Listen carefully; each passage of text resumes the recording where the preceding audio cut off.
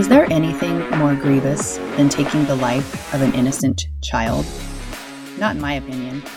Hi, I'm Julie Barrett. You are listening to the Womansplaining Podcast. This is episode 2, America on the Fast Track to Legalizing Post-Birth Abortion. And I don't know why we even call it abortion when it's just murder, because abortion is when you take something out of, right? You're aborting a fetus from a womb. Well, the baby's been born, so it's just murder of an innocent life. So this is a difficult topic, and for me, it seems to be one of the biggest issues that we are facing as Americans, as humanity, and it is deeply grievous. It's heartbreaking every time I hear about the laws that are being passed and the abortions that are being done, the killing of these innocent lives. It just makes me literally sick to my stomach. I want to take you back in my history a little bit because I haven't always been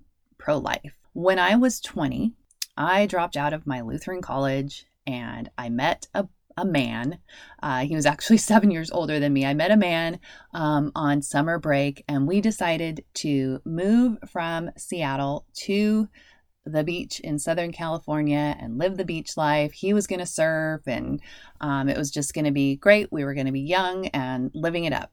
Well, about 2 weeks after we arrived in California, I started feeling really sick, and this went on for about a week.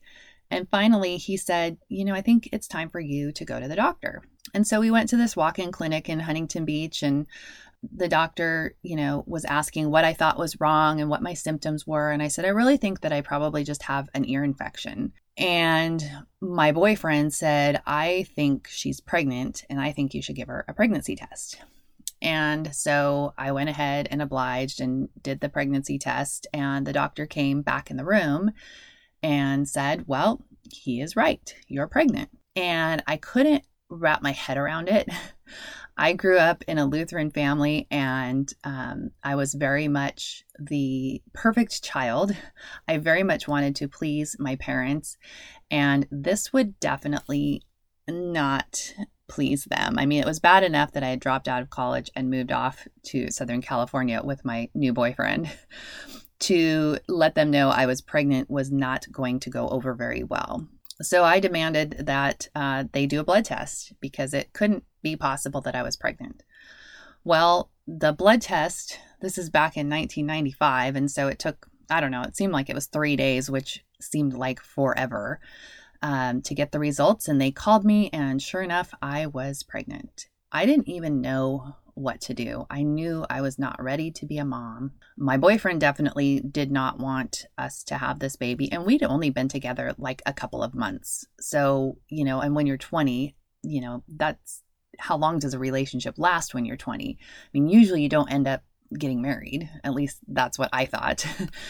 And so we talked about what are the options, and I thought about adoption, and I thought there's no way I can live with somebody else raising knowing that I have a biological child out there that somebody else is raising. I didn't think I could live with that.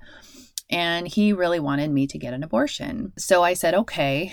And I just, as the abortion was a few days out, the appointment that we had scheduled was a few days out. And as I kept thinking about going through with this, I couldn't live with myself, and I couldn't imagine myself doing this. And, all the while I'm thinking about this child inside of my body that's developing. So we canceled that abortion appointment a couple hours before it was supposed to happen. I told my boyfriend, I can't go through with this, and I understand this is not what you're signing up for. And if you want to walk away, that's totally fine. I will, no hard feelings. You can walk away, but I can't do this. And he decided that he was in and that we were going to do this. And so we stayed together until our daughter was a little over a year old. I had my first child in May of 1996. She will be 26 in just a few weeks, and I can't imagine my life without her in it. And she is so perfect and so precious, and I see in her such a purpose that God has for her life. And even after I had my child, I was pro-choice because I thought I was so grateful that I had a choice of what to do with my child. So for many years, I was pro-choice. And then in 2014, I got saved for real. I mean, I grew up in Lutheran church, but I didn't consider myself a Christian, and I really didn't believe the things that my parents believed. I got saved in 2014, and I started reading the Bible and seeing what God had to say about human life. And what the Bible says about human life did not align with my worldview of human life. And so I very much became pro-life. Very much pro-life. I do want to say, I know that there are women who have had abortions and maybe regret that. And I just want to say that, God's grace covers all of that. And you can ask for forgiveness and God washes that clean. And you do not have to live with that guilt. So I do want to say that what we've been seeing over the last, since I had my child, over 2 decades ago, every year it seems like abortion rights, they call them reproductive rights, are getting greater and greater, and we're taking more rights away from the unborn and giving more rights to pregnant women, pregnant persons. In many state laws, they have actually taken out the word women and put in person or individual because, as you know, we don't have, anyone can have a baby. Anyone can get pregnant. But we have, I had yesterday, after I did my first podcast, I had a couple friends listen to it, and a couple of different people both messaged me and said, hey, could you talk about what's going on right now in our country with abortion? Because it's really bad. And so that is why I'm doing this particular topic today. If you follow Pastor Jack Hibbs of Calvary Chapel in California, he is very good at bringing political issues in front of his church so that they can act. And he brought up this bill that California has going on right now. He brought this bill up to his church on Wednesday night.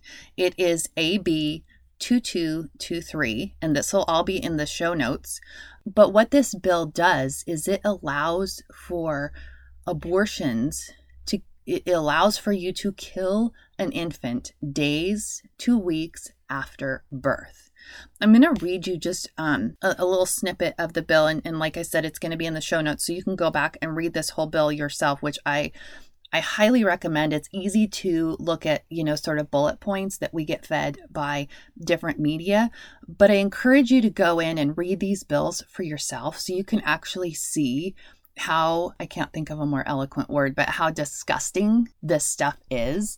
And this particular bill says a critical part of realizing reproductive justice for people in California is clarifying that there shall be no civil or criminal penalties for people's actual potential or alleged pregnancy outcome. So basically, they're saying that you can do whatever you want with your baby, your pregnancy outcome, and there's going to be no penalty. No civil penalty, no criminal penalty. And so this is moving through the California state legislature right now. And Pastor Jack was raising awareness to his church and asking people to take action and email their state legislators in opposition to this bill, which is so important. Earlier this week in Washington, D.C., perhaps you've seen this, there was a group called Live Action that discovered aborted babies at an abortion clinic in DC. There was a medical waste person, service provider that was carrying out these boxes of human waste. And these people from Live Action asked if they could have the box and see what was in the box. And he gave them one of the boxes, and they found these babies that had been aborted in the late second, early third trimesters. I'll have a link to this article so you can go read it for yourself. I will advise you, it's very graphic. It's very disturbing. It's gut-wrenching to me to think that there are people so evil that can actually do this and it doesn't weigh on their conscience. But These children had been removed from the womb. They had been dismembered. One of the babies had had her brain removed, had had her skull cut open and had her brain removed. And I was reading this morning, there's a reporter from Daily Wire, and I don't have a link to this in the show notes because it's behind the paywall. So unless you're a Daily Wire subscriber, you won't be able to read it. But this Daily Wire reporter had gone to this particular abortion clinic in Washington, D.C.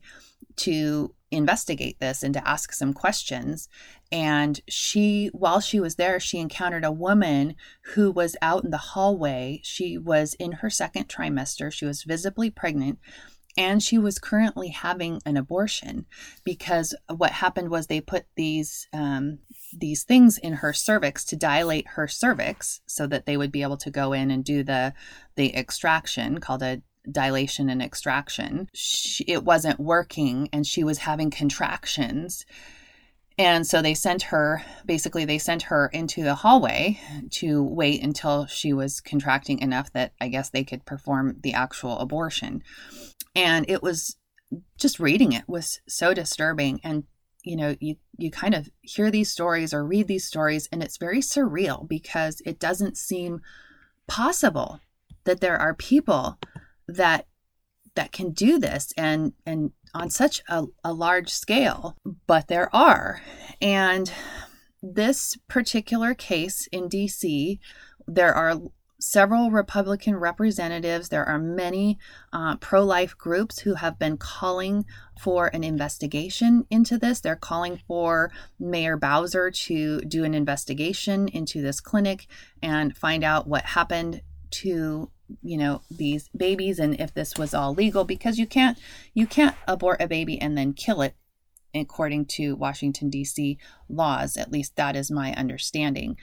But Mayor Bowser has no interest in pursuing an investigation into this. The Democrats in Congress have no interest in pursuing this. And it's not really a surprise because we do have such a pro-abortion country right now. And one of the things I was talking to a friend this morning about, so many of the stories right now are just so evil. And it's hard to wrap my head around this sometimes, and not just sometimes, most of the time. And I was telling her, I have to go to the Bible and read God's word and what it says about evil people and people who are deceived. In 2 Thessalonians chapter 2, verses 10 through 12, it says, "And all the ways that wickedness deceives those who are perishing, they perish because they refused to love the truth and so be saved. For this reason, God sends them a powerful delusion so that they will believe the lie, and so that all will be condemned who have not believed the truth, but have delighted in wickedness." Man, aren't we seeing that on such a large scale right now in our society? And it's heartbreaking, and it's comforting in a strange sort of way that none of this surprises God. He already knew the beginning from the end, and he knew that our society was going to go down this road. I believe that abortion and killing of innocent children, abusing children, crimes against children is probably one of the most grievous things that humans do in God's eyes. We read in Psalm 139, I'm just going to go ahead and read this for you. This is Psalm 139, 13 through 16. "For you created my inmost being. You knit me together in my mother's womb. I praise you because I am fearfully and wonderfully made. Your works are wonderful. I know that full well. My frame was not hidden from you when I was made in the secret place, when I was woven together in the depths of the earth. Your eyes saw my unformed body. All the days ordained for me were written in your book before one of them came to be." And that is so powerful. And as a mom, as a person, I just think this is such a powerful scripture when we think about we have a creator that loves us so much. There's billions of people on the earth, and he loves each of us so intimately, and he created each of us so uniquely. And if you're a woman and you've ever had a miscarriage, when I was pregnant with my third child at about 12 weeks, I had what they call a missed miscarriage, and it's very common. But what happens with a missed miscarriage is your body basically just keeps acting like it's pregnant. The baby dies, but your body is still producing all of the hormones and you still feel pregnant. And the way that they learn this is they do an ultrasound and the baby has no heartbeat. And so this is what happened to me with my third pregnancy. And they have to, if you don't abort the baby, if your body doesn't abort the baby on its own, then they have to do a D&C where they go in and take the baby out because your body hasn't done it naturally on its own within a certain time period. And this is really common. A lot of women go through this. When I went through it, it was so painful for me. And, this was back in 2005 and I wasn't yet a Christian, but in my heart, I was so grieved because I already had 2 children. So I'd been through 2 pregnancies and I knew how precious life was. And I knew how amazing my children were and how unique and important and special they were. And so, when you get pregnant, you start dreaming about this child. And what are you going to name it? And what's it going to look like? And is it going to be a boy or is it going to be a girl? I believe that those are feelings that God has innately given to us as moms. And, I don't know if dads have those feelings. But as moms, when you're pregnant and carrying a life, we have those feelings of hope for what this future person is going to be. And it can be very devastating to cope with losing that little person that only you knew, and you knew that little person so intimately. I believe that all of these babies, whether they are, lost due to miscarriage or if they are killed by abortion, I believe that they are, I have this picture of them in my mind of them, running around in heaven and just the Lord being so joy-filled with the presence of these little beings. But I don't think that it is without great grief that the Lord sees what we are doing to these most innocent lives. And we look around our country today and we see not just California, not just Washington, D.C. I'm here in Washington, and here in Washington, our governor signed into law the Affirm Washington Abortion Access Law. Basically, what this new law does is it removes the ability for lawsuits, and it allows a wider variety of providers to perform abortions, and it also changes the language from pregnant women to pregnant individuals because we need the language to be more inclusive. And that was just signed into law last month, like I said, and this is in response to an abortion law in Idaho that I don't recall the specifics, but it basically bans late-term abortion. I forget after what week, if it's after week 12, I'm not sure what that is, but this was partially in response to that bill in Idaho. So basically it would allow people from Idaho to come into Washington and get those abortions and not be held liable or have any, lawsuits or anything like that. So we're seeing these bills all over the country. And it seems like every time you see a state like Texas with their heartbeat bill, you'll see another blue state pop up with some kind of bill to counter that. And especially with the Biden administration, we have a push for giving reproductive rights to citizens. That's a very one of their biggest agenda items. And, I read that to you in the California bill where they're calling it reproductive justice. Go read that California bill because this issue of reproductive justice is huge. Another point in the bill says reproductive justice is the human right to control our bodies, sexuality, gender, work, and reproduction.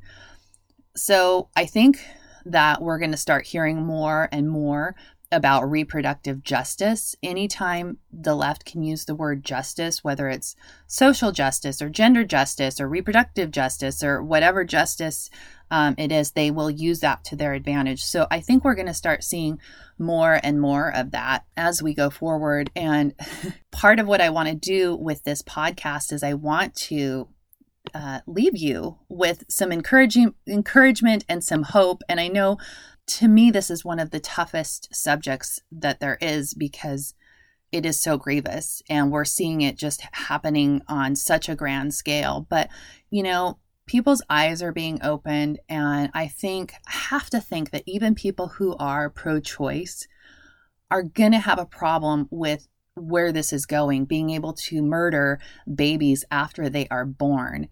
So I'm hoping that the left has once again pushed the line a little too far, and people who maybe were in the camp of pro-choice are going to say, you know what, that's a little bit too far. So that's kind of my hope with this. Like I said in episode 1, light always wins. And it's not even a fair fight. And the Lord has already told us that He has a victory. And so for me, there's comfort in knowing that these babies are up in heaven with Jesus, and they are perfect in every way. And that is what gives me comfort. But I also want to encourage you to speak out about this. I know when I made the switch from being pro-choice to pro-life on social media, I got a lot of, pushbacks from my friends who were pro-choice and didn't understand why I was pro-life. And it's okay. They don't have to understand, but you have a right to your views and you have a right to share information. And it's important that we use our voice. These babies don't have a voice. They don't have the ability to speak for themselves. They never got that opportunity. And if we don't use our voice, if we don't speak up, this is going to continue. This evil is going to continue. And so we have an opportunity right now to make the choice to be brave, to have courage, and to use our voice. And so I hope that as you listen to these podcasts, that you will be empowered to use your voice and share truth in love with your community. So thank you for joining me. I know this was a difficult topic for today, and I will be back on Monday with another hot topic.